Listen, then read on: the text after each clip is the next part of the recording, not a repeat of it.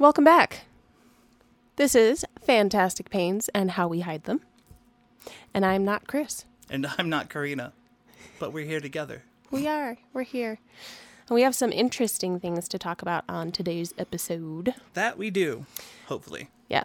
So we kind of sat down and we talked about what we wanted to kind of cover. Because there's so much to this whole thing, which is why this is a podcast and not a short series. This is an ongoing adventure. It will never end. And we learn new things continually. So again, like, we're not the experts here. Also, We're the experts on ourselves. send questions our way. I'd like to answer any and all questions. I think it'd be personal really or cool. otherwise. Yeah. The more personal, the better. You might get really ridiculous answers if you do that, though. That's why I want them. It'll be hilarious. I want the good answers. There you go. So what's on our agenda today? Here, I'll put the agenda. Aha. Those are our topics. So when we talk about kind of our experience, and we've talked about our journey to diagnosis and kind of from there and what that looks like.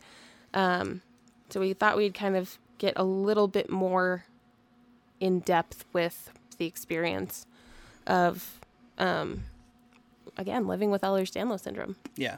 And what that looks like on a day-to-day basis. So we have doctor shopping, which I know I mentioned earlier. It just has a bad connotation too, just saying It really does. Like and it's really interesting to me because if you think about it, they are service providers, right? Yeah. And generally when you're working with service providers, you can be a little picky and choosy. Yeah, like you wouldn't stick with certain internet if you hated it, but you don't get that same feeling with a doctor. You're like, if we're not vibing, I'm stuck with this guy forever. Right. And that can be really detrimental all the way around. Yeah. Especially if you have kind of a background of medical neglect, like a lot of zebras have. So kind of getting into doctor shopping. This kind of came up for us because very recently I kind of axed part of my team and replaced with new providers. So I axed my gastro and I axed my neurologist. Yep. And so far, fantastic decision, but it took a long time to make. Oh, man. I wish I had done it sooner. But again, it's that like negative piece in your brain and the game that you have to play to get your needs met. Mm-hmm. Yeah. Well, part of that is knowing when you need to change too. Mm-hmm. Like you said, you waited too long. Yeah. And a lot of that was you didn't feel like you needed to. Right. Until it was your primary care, right? That suggested you need to see someone else for neurology. Exactly. So my not my neurologist, my primary care, very just kind of subtly threw it in there and was like, I think maybe you need a second opinion. And there are other neurologists. Yeah. And then it hit me and I was like, oh, I'm allowed to do that. That is a thing I can do. I'm allowed. That is okay. It's weird. You feel like you need permission, but you do. Exactly. Yeah. So I took that permission and I ran with it. And that, I just knew I wasn't vibing with my gastro at that point either. So when I kind of cleaned out my provider list. Time to update. Yeah, exactly. But I think we have a much better team now. And I use the word team because it's really important that they're all communicating appropriately and you're communicating appropriately with them. Yeah. In order to get your needs met. See, I have a completely different experience. All of mine are separated, so they don't talk between each other. Right. So I had to find groups that would work independently and agree with each other without having to explicitly talk. Right. Because they all try their best. It took me like 8 years to build the team that we have now. Right. And it was like 4 primary care providers, 5 pain management clinics. I went through a bunch of like nephrologists, oncologists, not oncologists. I did have to see one for that tumor, but Yeah. that was a whole other thing. What am I thinking of? Endocrinology. Yep. I need to find a new one, actually. I don't have one yet. I haven't I need one. dealt with that part. My testosterone's way wrong. That's the other fun part about EDS is you kind of have to prioritize your needs. Exactly. And then just tackle things as they go. Oh, yeah. So I've been doing surgery priority. Yeah, exactly. So surgery was priority, and now Yep. that I'm 8 weeks out, I think. Sorry. Now that I'm 8 weeks out from surgery, I'm starting to think about other things, and right now we're working with neurology to see what's going on in my neck, which I'm really excited about. But that's not for another month, so Yeah. now it's the waiting game. I want to work on fatigue. Yeah. That'll be my next piece. Heck yeah. Well, and you're doing that this week, right? Yeah, Monday. Woo! Hopefully. David seems like a really nice guy, so I don't feel Good. like I have to hide it. It won't be one of those things where I have to, like, shuffle around the subject. Like, Yeah. well, you know, I've been having this. I don't know. Can you help me, maybe, possibly, with my problem? No, I can... He's one of those doctors you can actually tell him what's going on, and Right. he'll give you a healthy response. What he thinks is right, instead of... Yeah. Which is good. Well, and my neurologist asks questions, which is something I was like, what? That's one of my notes from 2 weeks ago. What? Was having a doctor ask why. Yeah. Like, why is this happening? That's huge. You need a doctor who will ask that Oh my question. goodness. That was, and I just like looked at him because I was like, I don't have an answer for you. And nobody else has thought to ask that question. Yeah. Like dysautonomia was the big one. He was like, do they know what's causing it? And I was like, nah. No, they always just say EDS and move Yeah, on. exactly. So EDS is it becomes this umbrella term Yeah. for all of the stuff. But my neurologist was like, it's possible to have EDS and other things, which my brain's like, I can't even accept that I have EDS half the time. So Let alone another problem. right, exactly. You're like my list of diagnoses. No, thank you. Yeah, no shit. Yeah. So let's talk about how do you know that you need to find somebody else? My situations have always been really dire. Like, I'll stick with someone and be like, well, maybe it was the first interaction, or maybe it was the second interaction. You know, like, maybe next time they'll trust me more to where I Right. can talk to them. Really, it should be, if the first interaction you have with this person is off-putting, you should think about seeing someone else. Yep. Because you got to think of it, they're people too. If it's like you wouldn't see a friend that you just randomly met that you hated all the time, you know what I mean? Right, exactly. These are people, and you have to get along with these people. Well, and it's important to remember that they have their own biases. Exactly.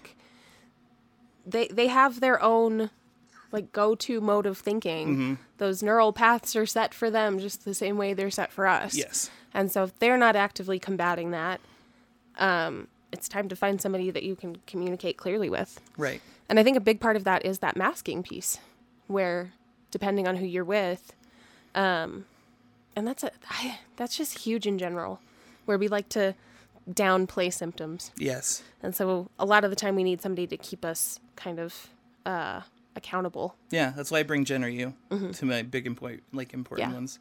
I take notes for myself. Yeah. Like I'll write things down that I want to go over or talk about to try not to downplay. You have to, though. Yeah. But sometimes it can be really hard walking into an office and being like, this, and this are all bothering me, and having them look at you and be like, okay, Yeah. it's migraines.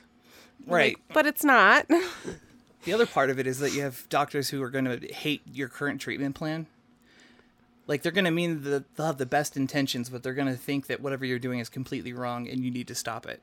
Like, I've run into that a ton of times. Not just with pain management, but even in how I was treating my testosterone levels before. They put me on an estrogen blocker, Yeah. which was fantastic because it didn't put me on testosterone shots my entire life.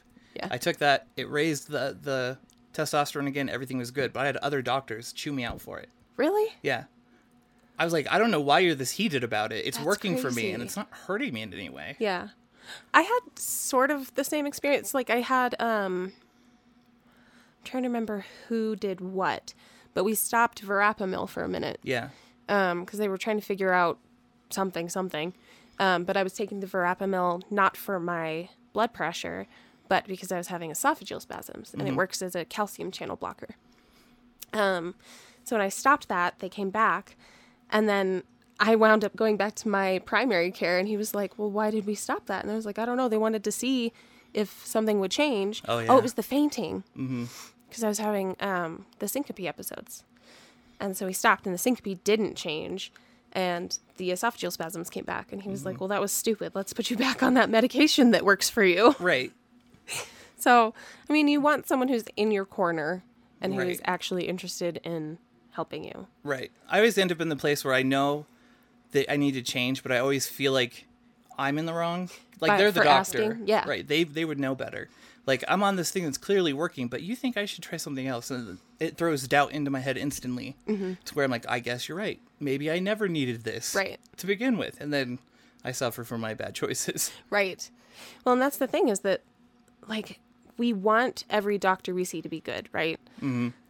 We want that to be the case, but that's not always the case. No. And sometimes we have to take the reins and be responsible for our care and be an active partner in our own care. Yeah. And I think that part is huge, being able to be an active partner in your own care and having somebody recognize that you're the expert on how you feel. Yes. Well, and imagine that they develop this kind of, I guess, Jaded.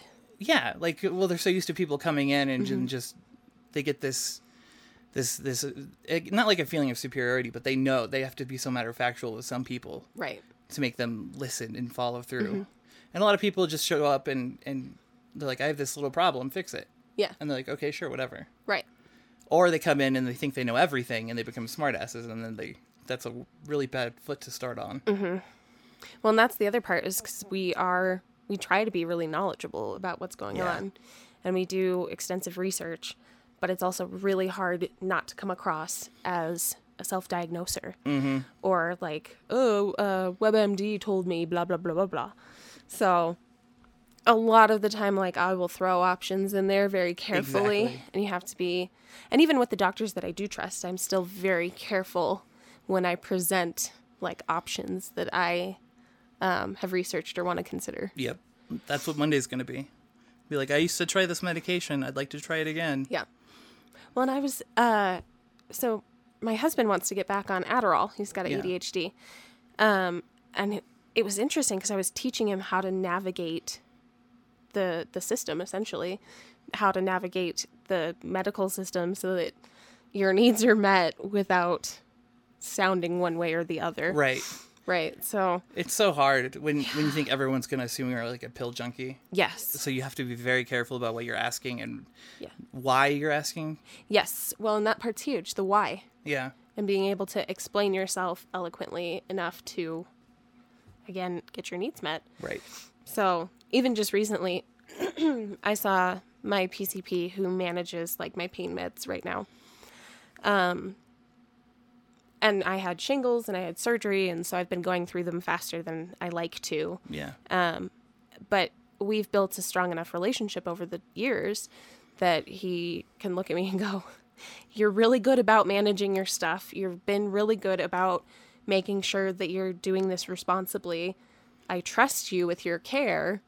So yes, let's do what you want to do. Because I flat out asked him, I was like, how much leeway or grace do I have before we have to talk about like a pain management contract? Yeah. Because the contracts can be really difficult, and you have... Oh, I've encountered that many times. Yeah, and you have a lot of background in that. Oh my God, so many.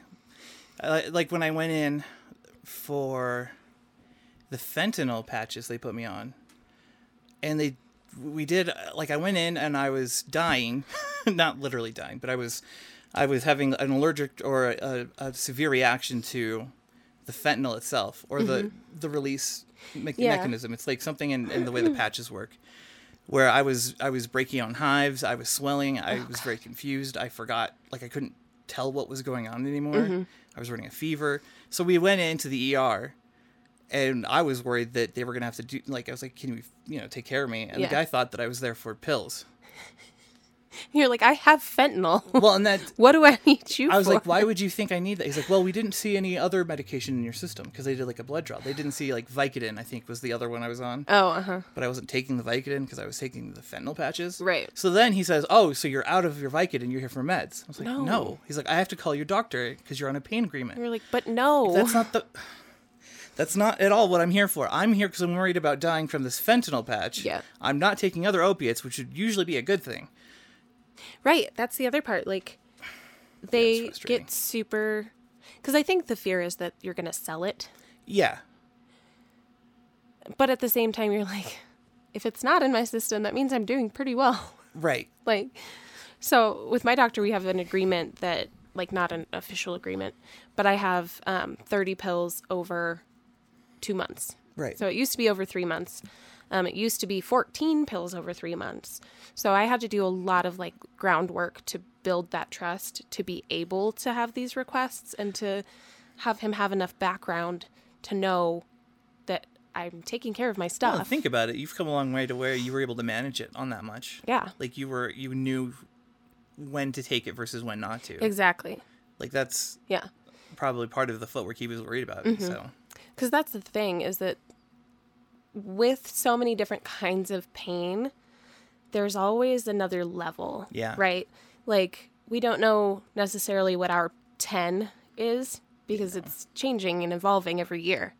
So, because EDS is degenerative over time, new things pop up. So, I mean, it makes sense that we're upping as we go, but it took a lot of groundwork to get there. Mm-hmm. And then knowing that I have more to spare helps me to take them when I need them. right, you're not panicked Yeah. as much. Because that was the other thing. That was the really hard thing when it was like 14 over 3 months. Yeah. Was you would sit there in horrible pain and go, but it could be worse. Right. So instead of taking the rescue that you have for The that reason it's purpose, there, yeah. yeah, I would save them and hoard them.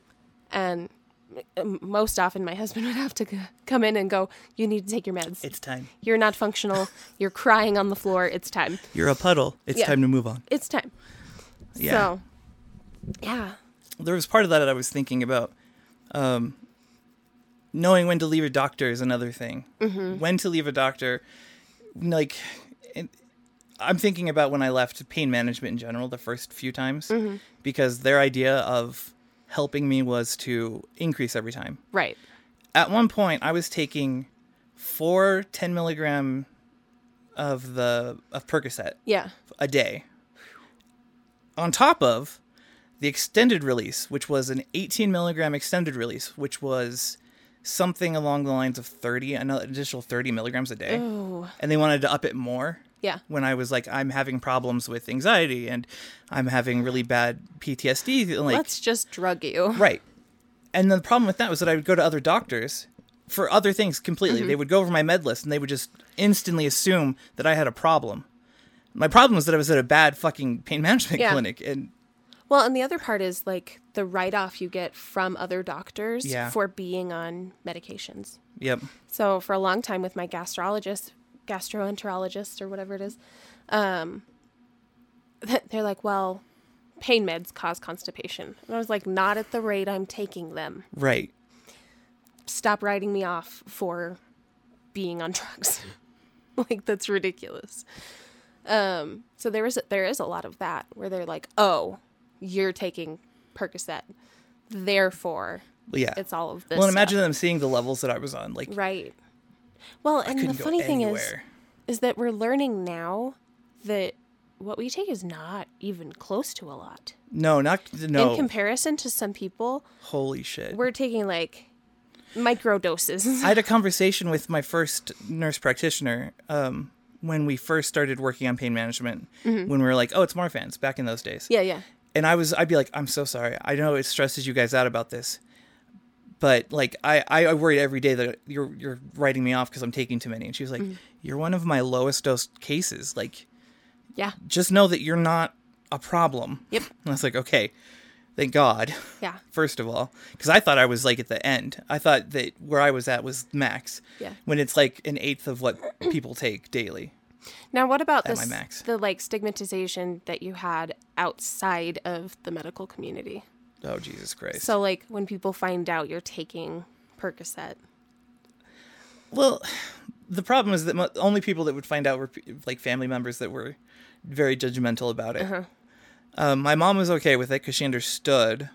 I mean, I never told her how bad it was. Yeah. I was never like, I'm taking like so many milligrams a day. I'm pretty much a fucking walking Take pill. 80 milligrams a day. Oh, Jesus. Yeah. I was getting close to that. It's crazy. I can't even imagine. Yeah.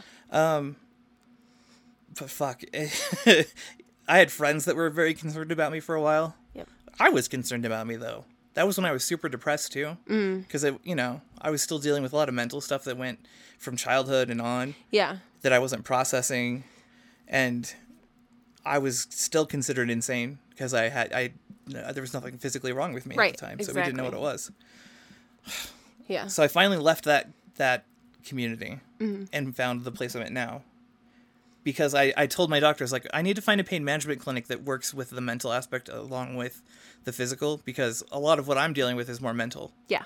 Like, I can cope with very little amounts of pain meds if I have, coping mechanisms. Right. And yeah. If otherwise you're doing okay. And that's the thing is that, like, we've talked about spoon theory before. Spoon theory and pain medication, I think that it goes together perfectly, because the lower you are on spoons and on energy and on, like, fortitude, the less pain you're able to deal with on like an independent level. Absolutely. So, and I mean, pain can affect mental health that way as well, but it's definitely kind of this two-way street. So, yeah, no, and like last time I went in, he was really sweet about it. He was like, "You do such a good job. We're not going to worry about like an agreement or a contract until we get to a point where you're taking it every day." Right. And I was like, "That is fantastic. Thank you." But at the same time, like Kaiser, because it's all in-house, is really good about that aspect as well, where they're like, you should probably get hooked back up with your psychiatrist and make sure that your antidepressants are working appropriately and check your doses and all of that stuff also. So it wasn't like an instead of, which I was really worried about. But with. Yes, exactly. And I think that like whole person approach is so important. And knowing that you deserve that. Yeah. Like, you deserve to have someone look at the big picture of you. It's got to be hard for some people, though. Like, imagine that you have this whole stigma about mental health to begin with. And part of your problem is your mental health. Yeah. And you're going into pain management for pain. And they're like, you need to get your mental worked out. You're going to look like a pill seeker. Yeah. They're going to just make that assumption, even though you're like, I'm perfectly healthy in my brain. There's no reason. Even that, you know what I mean? Yeah. Like, I've met people like that in the group sessions. They would just like, there's this older gentleman who had been through a lot. Like, he was open with sharing, but he was like, my mental's fine. I don't want to be here. I don't have bipolar like her, or like he was calling people out. Oh, that's rude. Yeah, I know, he got scolded, but you get what I mean. Yeah. Like, he's like, I'm not depressed. I don't have anxiety. Yeah. Like, but you do have some of those things. It's okay to work on it. Yeah. Well, one of the things that I learned when I was taking those classes, not necessarily like learned, but I found really interesting, was people's like fear of pain. Oh, that's huge. Being so huge as a factor. Like, that anxiety of pain is enormous. And like, we've talked about like the dread you get, but it's not necessarily like anxiety or like, no. We don't fear the pain. We just get fed up. Right. Like, you get to a point where you're tired. And you're tired of being tired. Yeah. And then your coping skills go out the window because you don't have any more. No, there's a wall that you can hit. Right. Where the jokes don't work, where your generic, like your normal everyday coping skills aren't helping. Yeah. And something big is coming. You can feel it. You're done. Yeah. It's like with anything else. Right. You can overwork yourself, and you can do the same thing with pain. You can overpain yourself by not taking better care of yourself. Well, and the chemicals that are Jesus. just constantly in your system because of pain. And I just find the mechanism of pain so fascinating to begin with. Like, it's meant to be this, like, stop doing that thing. For normal people, Like, don't touch it, it's hot and it will burn you.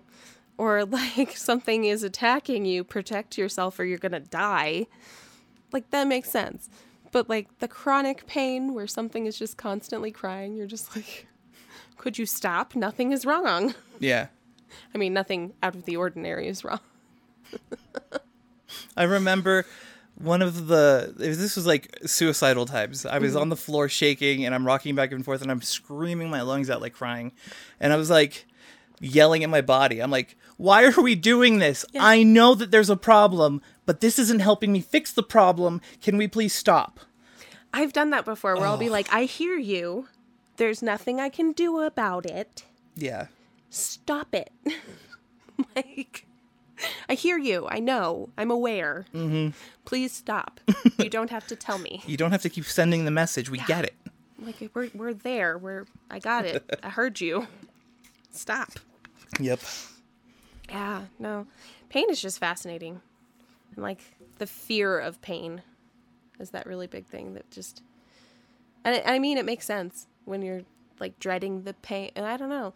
Like, have you heard that story about the guy who put a nail through his boot? Yeah. And he was in horrible, horrible pain until he got the boot off, and it had not gone through his foot at all. Right, it was all... It's all there. Yeah. Yeah. So, like, that anxiety, learning to manage that anxiety is huge. And so I think the classes are really valuable. And No, it's absolutely. really important for people to understand the mental aspect as well. But, yeah, it's hard. It's hard to ask people to be that vulnerable when they're feeling vulnerable already. Mm-hmm. You know what I mean? Well, and... Like, Like people stuck in their ways. Yeah. Yeah. I feel like at the clinic I'm at, it's mandatory that you do so many weeks of group in the beginning. Mm-hmm. I was excited as hell because I was like, oh, I get to talk to people and see what it's like. And because no one else had EDS, but they all had their own problems. Mm-hmm. But you could tell there were people there that were not happy about this mandate. First of all, they were in therapy, which they hated. Second of all, they just wanted their meds. And I was like, guys, you could at least try. I know it sucks, but Right.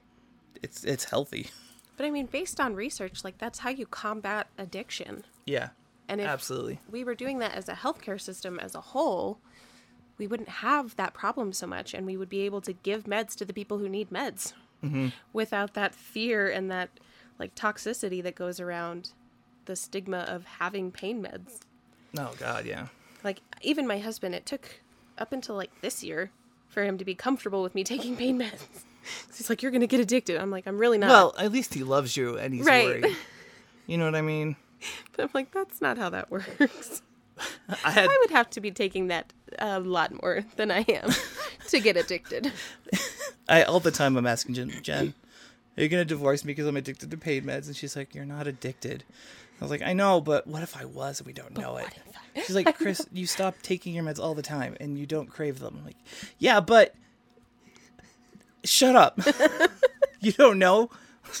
Exactly. Like, I'm paranoid all the time about taking meds. Constantly. Well, and that's how I became what's known as the heroin dragon. My husband calls me the heroin dragon. So I'm not an addict. I'm a dragon. Right. I hoard them until you absolutely fucking need them. Well, that's the other part. When you get on, like, contracts like that expect it to be in your system all the time. Yeah, you have to be on them all the time. And it's hard, especially with EDS, the way we process medication. We build tolerance really quickly. Mm-hmm. And then it stops working. Yeah. And then you need a higher dose. Well, I have summer goals to go down. So, like, we have a yearly goal where it's like, for the winter when it's really bad, I'm allowed to up my medications if I need to. But for the summer, I always aim to go down to, like, 5s. That's really like, if I could get down to 5s and be managing just fine. Yeah. That would be so fucking great. Right. That's my goal. Yeah. And I still have a few months. Like, I'm going down. Because then you have room to go up when things get really bad. Exactly. And then it works when you take it. Because that's the other part. If you build that tolerance, it stops working. And that was something I had to be, like, really explicit with my doctor about. And just say, I do not want to be on a pain agreement. A, because I'm not willing to stop using THC and CBD together. Because I do a 1-to-1 usually. And then, 2, because if I take them every day, they're going to stop working. It will not help me anymore. Yeah, it's rough, man. And that's not what I need. So I think that kind of goes into explicit communication. Explicit communication. Brown chicken, brown cow. Go on. Let's talk about some explicit communication. So... for me, this is something that I've learned over the past, like, year or 2-ish. Yeah. And this applies not only to, like, the doctor situation, but to communicating with people in my life about how much pain I'm in when I don't feel good and what I need when I don't feel good. Because a lot of the time we just expect people to know. We're like, which is so unfair. I'm giving off signs that I don't feel good. And other people are like, you are an asshole. Yeah. Like, what is wrong with you? You are being so terrible. So learning to be explicit was huge for me in communicating my needs and like being able to get the leeway that I needed from people. Like having the grace to bow out of occasions was enormous because there was always so much pressure around interacting with family and interacting with friends. And it took a long time for me to learn that I can literally just say, I really don't feel good. I've lost friends over this. They're the kind where if they don't see you all the time, they think you hate them. Yeah. So I've either trained them into being okay with it, or most of my friends understand that I could go years without seeing you, but we're still going to be really close friends when I see you next time. Like, Right. It's going to be like we didn't miss anything. Yeah, exactly. I just can't always do the thing. Yeah. So I've learned to be more open about what's going on Yeah. with me and like even at work going, I don't feel good. I have a headache. Like this is where I am in the world right now. And this is how I'm showing up and I'm doing my best. It's hard to get used to doing that too in the beginning, like because you're so used to covering it up. Like there's Right. nothing wrong with me. I've got horrible imposter syndrome. Right. I'm perfectly fine. To going to like expressing how you feel, like I'll do it all the time with Jen. Like I'll wake up or it'll be the middle of her writing. I'm like, Jen, she'll go out and I'm like, I don't feel good. She's like, okay. Well, and then training people that they don't necessarily have to do anything about it. Right. I'm not looking for Like I'm literally, attention or I'm anything. putting I'm it just- out in the air. Right. I'm acknowledging it for me and I'm acknowledging it for you. Exactly. No, it makes a huge It difference. does. And then they understand. And then you stop having that like, oh my God, you're such an asshole. And then you have Yeah. to like, you learn to stop being that much of an asshole Right. as well. Because you feel understood and you feel heard. Yeah, no, me now versus me when I was like 25, when I was an absolute fucking wreck. Ugh, we not get along. Yeah. Not at all. Yep. You'd be like, wow, why do you overshare now? Like, no, I need to. Right. I'm not oversharing. I'm just letting people know how I'm doing. Well, and I think it's like, it's a check-in for us too. Yeah. Like checking in with yourself and acknowledging it. Yeah, hearing myself say it Yeah. is huge. Yeah.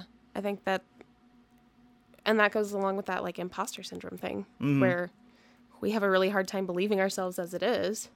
Yep. So being able to say something and acknowledge it and then let it be our truth and be out in the air, it's important. And it's important for the people around you because they don't know what to do. Right. Well, imagine how hard it must be when you don't believe yourself and you're trying to explain it to somebody. You just sound so unconvincing. Like, Right. well, it's... Well, and then you downplay too yeah, oh yeah. to protect. Oh, God. 'Cause I it's definitely did vulnerable. doctors. Yeah. I'm protecting the doctors from my pain. Yes. Yeah. No, it's the downplay is crazy because Yeah. it's hugely vulnerable. And I mean, it feels that way in the beginning. Now, not so much. Right. Like now it feels perfectly normal to be like, I really don't feel good. I am not happy about being alive in this moment. Mm-hmm. I would like to go lay down. This is what I need. But the people around you, they have no idea. Mm-hmm. And then when we downplay, they really have no idea. Well, and you go from like 0 to 60 so fast that way. Mm-hmm. Like if something actually starts bothering you and you're already like putting on the happy face and you just can't anymore. There was one day, I was talking to my mother-in-law and we were just like sitting at the kitchen and I really didn't feel good. And I let everybody know I was in a lot of pain. And she asked me a question and my brain like flipped, like I flipped my lid. Oh, God. And I had to kind of like rein it back in and look at her and go, I almost took your head off for that question. That was just stupid. It was a stupid question, but it was enough for like, I was like, I don't want to have to think about this. I don't want to have to like search my brain for answers. My brain's not working. Yeah. But being able to like turn to her and go, I almost took your head off and I'm really sorry. Like, I'm in pain and that was my first instinct. That happens with me and Jen all the time. Usually I'll mishear something and I'll be like, I thought you said this. I know you didn't, but this is why I'm angry now because I thought you said this, but we're fine. When I had my first surgery and I had been like practicing it for a while, my husband would run up the stairs ahead of me. And there was one day I got like mad at him And I had to like acknowledge it out loud. I was like, I just got really angry with you because you can go up the stairs normally. You ableist. I was like, my brain was really ticked off at you Yeah. for a second. Oh, God. I don't know. I do that with Jen too. Mm-hmm. She'll do something like, yeah, it must be real hard. Yep. Or like, she got her shot right. So last night, she's like, I feel achy. I'm hot and I'm cold. And I look over and I didn't say anything. She's like, I get how you feel now. I have the brain fog. I hate this. And I was like, Yes. fair. Yep. Fair point. She beat me to it. I was going to berate her. I was going to be like, really? You're coming at me with this right now? I mean, I love you, but... Yep. Yeah. No, it's interesting. And it does. It gets so much easier when you learn how to, like, hold your ground and stand up and go, these are my needs, and I need them met this way. And teaching people how to interact with you, which we don't do. Right. Which is a shame, because when you teach people how to interact with you, then you have, like, really nice, safe boundaries that you've already done the legwork for. God. I mean, all my friends that I have now, I had to teach. Mm-hmm. I'd be like, if I was angry at you, I would let you know. Yeah. I'm the kind of person that I would just straight up tell you. Like, you don't have to worry. I'm not saying nice things to you to make you angry. I genuinely think you're a good person. Right. I still have to do it with my husband all the time. Like, Yeah. he'll think I'm hinting about something. I'm like, Don't play the I hinting don't game. do hinting. No. If I wanted that thing, I would tell you I wanted that thing. Mm-hmm. Usually, if I'm, like, unclear about something, it's because I haven't decided, or, like, my brain is still trying to figure out what's going on. So he's like, do you want me to carry something? And I'll go, no. And he's like, that means yes. And I was like, no, that meant I had to, like, organize my thoughts and then decide. I kind of have the opposite problem with Jen. She'll think that if I'm saying something sarcastically that I'm hinting. Oh. So she's like, are you being sarcastic, or do you want me to get you that thing? And I'm like, no, I'm being sarcastic. Don't worry. See, at least she asks. That's Yeah. huge. We used to get into fights over it, though. Yeah. Because I no, I was being sarcastic. I didn't actually want you to do the thing.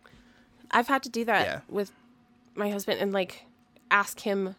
Like, he will come at me with the hinting thing, and I just don't have patience for it because, again, it's a waste of energy. Yeah. I'm like, just say what you need to say. So I will stop him where he's at and go, what are you asking me? I had to do it all the time. And with just Jen. rephrase and reframe the He situation. has ADD, and go, doesn't he? Yeah. HD. Yeah. They're the same brain. Yeah. No, because Jen has the same problem where, like, Yeah. she'll hint and I'm like, just Or, give like, it to me straight. set up, like, a story Yeah. so that you can present this ask. And I'm like, stop. Skip all of that. What are you asking Yeah, I'm me? good to go with just the ask. Yeah. Just tell me what you need. Yep. Ask me the question. But it is. It's you gotta learn how to communicate effectively. And that's something that we kind of missed out on in childhood. Yeah. I think everybody did. Are we getting knocks? I think so. I heard it. Will you check it? Yes. In the meantime, I will sing the national anthem of zebras.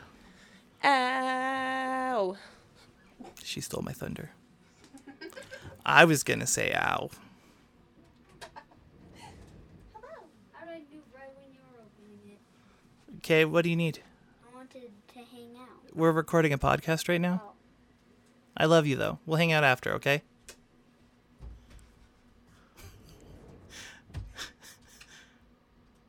You just have such good kids.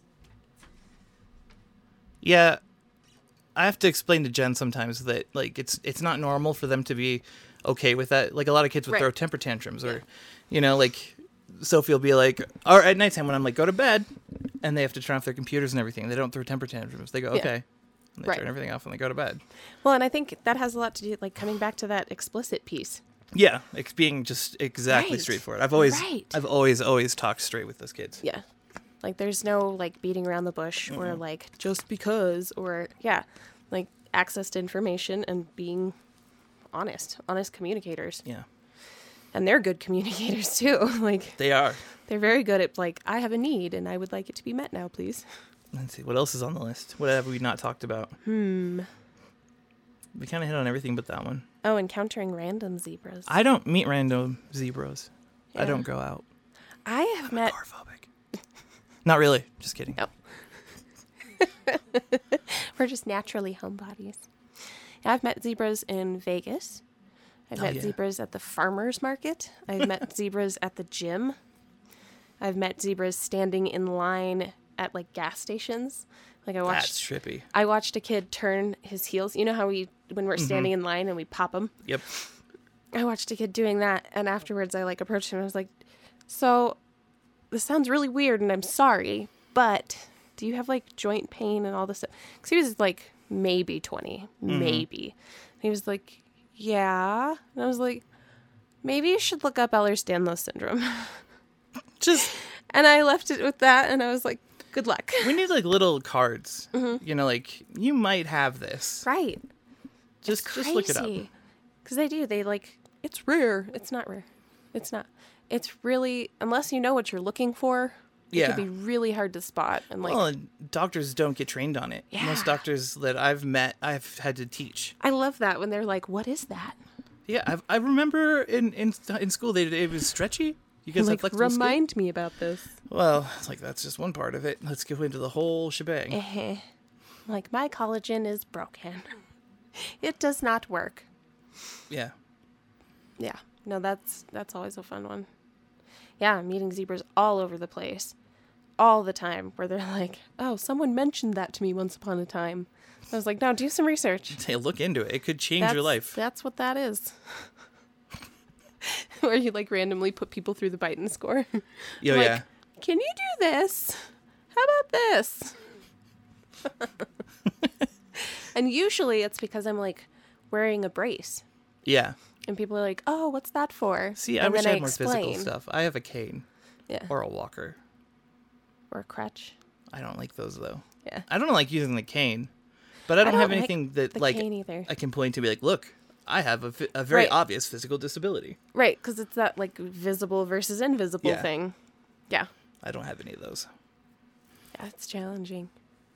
And I almost don't wear my braces anymore at all. You break your braces. I do. I watched you crunch one on this That couch. was fabulous.